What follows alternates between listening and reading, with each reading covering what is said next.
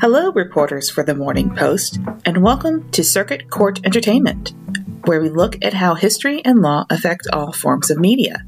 And today, we're taking a break from our more legal episodes to celebrate Valentine's Day. Sort of. And delayed. I decided to watch two different rom-coms and examine what changed between the time they were made and remade. Honestly, I had a great time, and this may end up being a somewhat regular feature. In the meantime, I'm trying to figure out how to do this, so forgive any awkward parts.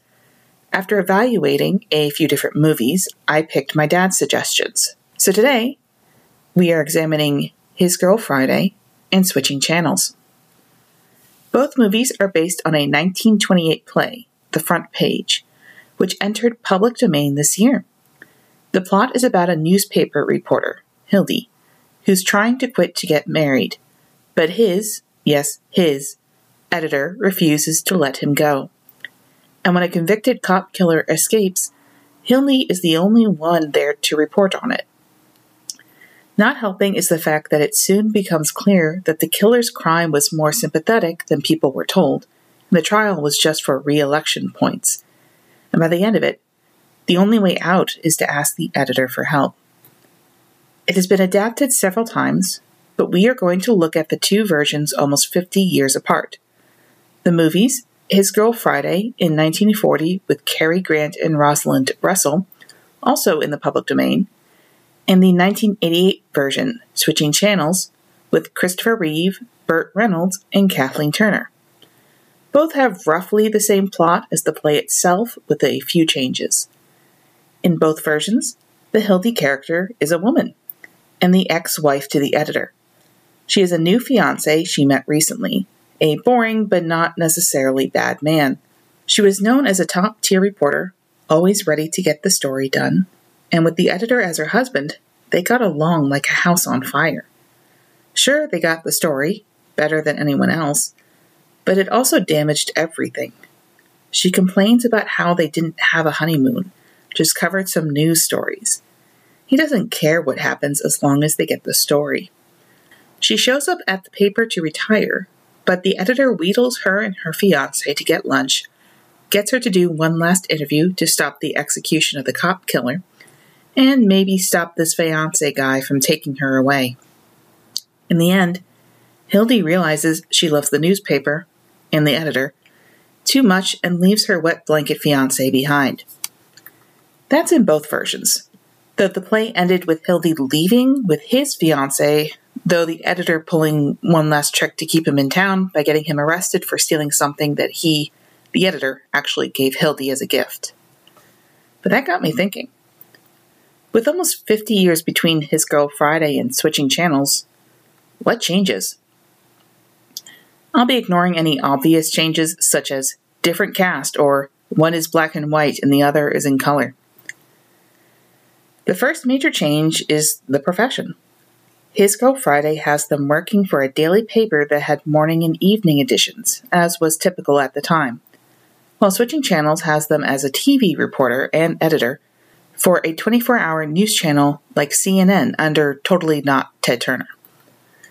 The crime that the felon will be executed for changes too. While it is always murder, the play has it as him being railroaded. He insists he's an anarchist, not a communist. And while it's a bit unclear why he did it, that's because no one is listening to him. His Girl Friday has the murderer be possibly insane. He lost his job, found a gun, and the next thing anyone knew, he shot a black cop. And in Switching Channels, his son was addicted to drugs and died via an overdose. In his grief, he murdered the dealer who turned out to be either an undercover cop or one dealing on the side. Hildy's interview is different in both versions. In His Girl Friday, she is almost leading him on, cutting him off while asking questions and focusing on other aspects to help shape her story, though she is still sympathetic. In Switching Channels, our lead mostly listens and asks more neutral but still kind questions. Hildy's fiancé has some fun similarities and differences. In both versions, they offer Hildy a sedate life where she can settle down, have kids, not have to deal with adrenaline and deadlines and just general chaos.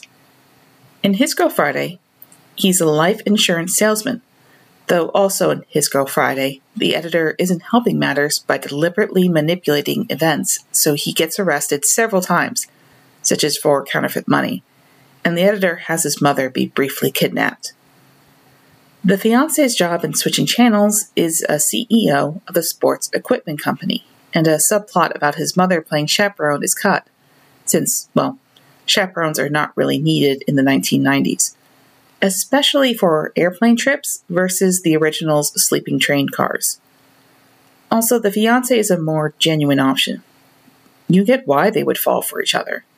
1988, Christopher Reeve playing a business executive is completely charming. And their breakup at the end is not because the editor is actively getting him arrested, but more her realizing she can't really leave the news industry, and the fiancé doesn't understand it. And while Burt Reynolds' editor is still unscrupulous, the relationship between the two is more solidly of two equals with less manipulation to keep her on staff. About a quarter of the way through the movie, Hildy tells a story of the editor signing a contract as Peter Rabbit to show how unscrupulous he can be. When her fiancé asks about it later, the editor explains the contract was Hildy's, and she laughed when it happened. While Hildy in His Girl Friday definitely was the only one who could keep up with the editor, he still did manage to talk circles around her at certain points. And while at the end of the movie she has the option to at least find a new paper, she now has consigned herself to this life being hers forever. When the movie is about to end and they are discussing their honeymoon, the editor hears about a news story in Albany and talks about having their honeymoon in Albany while she just gives a strained smile. In switching channels, we see her previous work on screen instead of it being glossed over in the rapid dialogue on top of her negotiation to get the story, and the genuine respect from her coworkers. Plus, they do actually get their honeymoon, until a volcano erupts while he looks gleeful at the news story. She's just frustrated. Speaking of her coworkers, it's really interesting how the reporters are seen. The original play was written by ex-reporters, so a certain amount of both respect and mockery can be expected. But its portrayal is both the same and vastly different. Early on in His Girl Friday, we meet the other reporters, and they are all, well, they are bloodthirsty, manipulative, at best skew events for their paper's local politics, and at worst blatantly lie. When the warden comes in to hang out tickets for the hanging to the reporters, they ask for it to be at a different time so it could be in the paper. When the prisoner escapes, one paper would talk about how an army of communists came in to rescue him, while in actuality he was handed a gun for purposes of seeing if he was mentally competent to be hung, and then he ran off. In the movie, they called it a stupid move to give him a gun, too. Which gets to the escape attempt. His Girl Friday is what I said. He gets a gun from the warden, runs off, ends up in the newsroom with Hildy, who is the only one who tried to care, and then is hidden in a roll-top desk that Hildy and her editor stuff him into while everyone else is out. In switching channels, the prisoner is said to be killed via electric chair. After our lead's interview, people push for a pardon, so the warden pushes up the execution when it becomes clear the governor will pardon him, and he'll have an excuse saying it wasn't out yet. To help smooth things over, the warden declares it will be the first broadcasted execution via electric chair. The reporters are more than willing to stop asking questions, but the equipment causes a blown fuse, and the convicted man uses a pen he stole from Hildy to escape. He runs across Hildy's path, and she eventually smuggles him to a copy machine to buy time until the pardon comes through. Before we get to the last major change, there is one more major female character in the movie, Molly, who in His Girl Friday was a witness. She says she just saw him wandering around and took him in, a prostitute in the play, and his lawyer in switching channels, who may or may not be in love with him. His Girl Friday, Molly's denied it, and when the literal lawyer reunites with him in switching channels, they kiss. It's weird. They also attempt suicide in all versions because the newspaper is being bloodthirsty and the other reporters are getting too close to the prisoner's hiding place. While both survive, switching channels actually shows her moving, the EMTs taking care of her, and her getting wheeled off. So let's get back to what I've been circling around: the reporters and their interplay with local politics. Both His Go Friday and Switching Channels are very biting when it comes to their criticism of the media. News reporters will lie, or at least wildly bend the truth to fit their goals. They will abandon impartiality if it means getting ratings. If it bleeds, it leads, after all. At the same time, the politicians will exploit the news to get reelected. The prisoner is on death row because the election is in a few days, and both the sheriff and mayor are aware that proving they are tough on crime would get them a lot of votes. In the original, it was a black policeman who dies before the story starts, so they were angling for the black vote. In Switching Channels, it was to show they are a law and order candidate. And when the prisoner escapes, they can't be shown at fault for any of this, despite the known reprieve from the governor. In His Go Friday, the mayor and the warden attempt to bribe the person delivering the stay of execution to say that they didn't deliver it. It fails as the guy is a bit of an idiot and keeps on trying to do his job, but gets so distracted he ends up doing it anyway in front of Hildy and her editor. And in Switching Channels, they are aware the governor is probably about to announce a pardon due to Hildy's interview, so they decide to move it up/hunt the prisoner down with lethal force as long as they have plausible deniability. It fails here too, but because Hildy and her editor manages to record them yelling at Hildy about the plans to get the prisoner killed. As you can see, this story also says that the media is one of the few organizations that can hold the government to task. When the execution is set to go forward because it will look good for the voting in a few days, it is reporters who manage to hold it back. This is even more blatant in Switching Channels. The editor in His Go Friday is widely acknowledged by everyone to be doing this to keep Hildy on staff, and to scoop the other papers. The editor and Hildy in Switching Channels have more scruples, are at least partially doing this because it's the right thing to do, and also because the ratings would be great, and the most illegal thing they do in this story is trying to help an escaped prisoner survive until a pardon, versus in His Go Friday, where the editor gets the fiancé arrested several times in order to keep Hildy there. As for what caused these changes, well, I'm looking. Journalistic ethics have clearly been, attempted to be tightened, but I think I may have figured it out. In 1922, Moorfield Story and Frederick L. Allen published 2 articles in the Atlantic Monthly, discussing the fine line between story and sensationalism and unintended but constant biases that can creep into a news reporting, such as descriptions that change to people's backgrounds and expectations for what they are covering. Newspapers have to be able to support themselves, and boy howdy, does blood and scandal sell. At the same time, what good is it for the readers if they just read about scandals?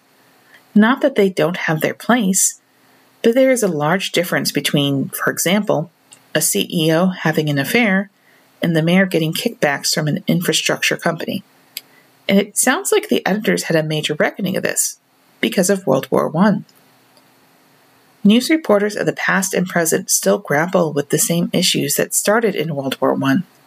They couldn't divulge too much information, or it could have been used by spies. The Home Office may use newspapers for propaganda. At the same time, the public needs to be informed of what is going on. Editors around the country agreed and began to create the first society of editors with a code of ethics, the American Society of News Editors. And a fraternity focused on journalism at DePaul University had a code of ethics dating back to 1909, but expanded it in 1926 as the fraternity expanded in size to cover more parts of the country. These were voluntary, but did expand. The Front Page, the play that both of these movies are based on, was published by retired newspaper reporters in 1928. The authors would have retired as the code of ethics became more established.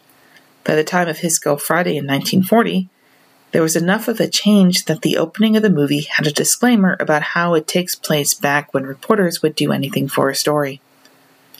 In 1960, the DePauw fraternity became a professional society, later renamed the Society for Professional Journalists. They invited women in 1969, and in 1973 revised their code of conduct for the first but not last time. The American Society of News Editors had a similar trajectory happening during this time as well. During this time, TV news was expanding, but didn't get a major foothold until 1950. While it's always possible to lie and obfuscate the news, the live broadcast at the time would allow less obfuscation through its very nature.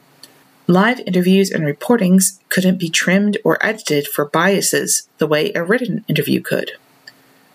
During the next few decades, TV and paper to an extent proved its worth as it tackled McCarthyism, Vietnam, the Civil Rights Movement, and other events live. You can see how much the U.S. relied on news reporters being accurate by the time switching channels came about in 1988 in the late Reagan era. Newspapers still need to sell in order to survive and are struggling in the internet age. And these days, even though crime is at an all-time low, while paranoia, fueled by true crime podcasts, live streams, and sensationalist news, is at an all-time high. Even with all the work on the ethics of reporting, if it bleeds, it leads is still quite common. I do want to talk more about history, and I fully admit this is me piecing it all together, and I could be wrong. But when comparing the two movies, one of the things that struck me was for how similar the plots were, the journalism showcased was of wildly different calibers. In fact, there really was just one thing linking the two eras. Both versions made a point to complain about the communist Russians.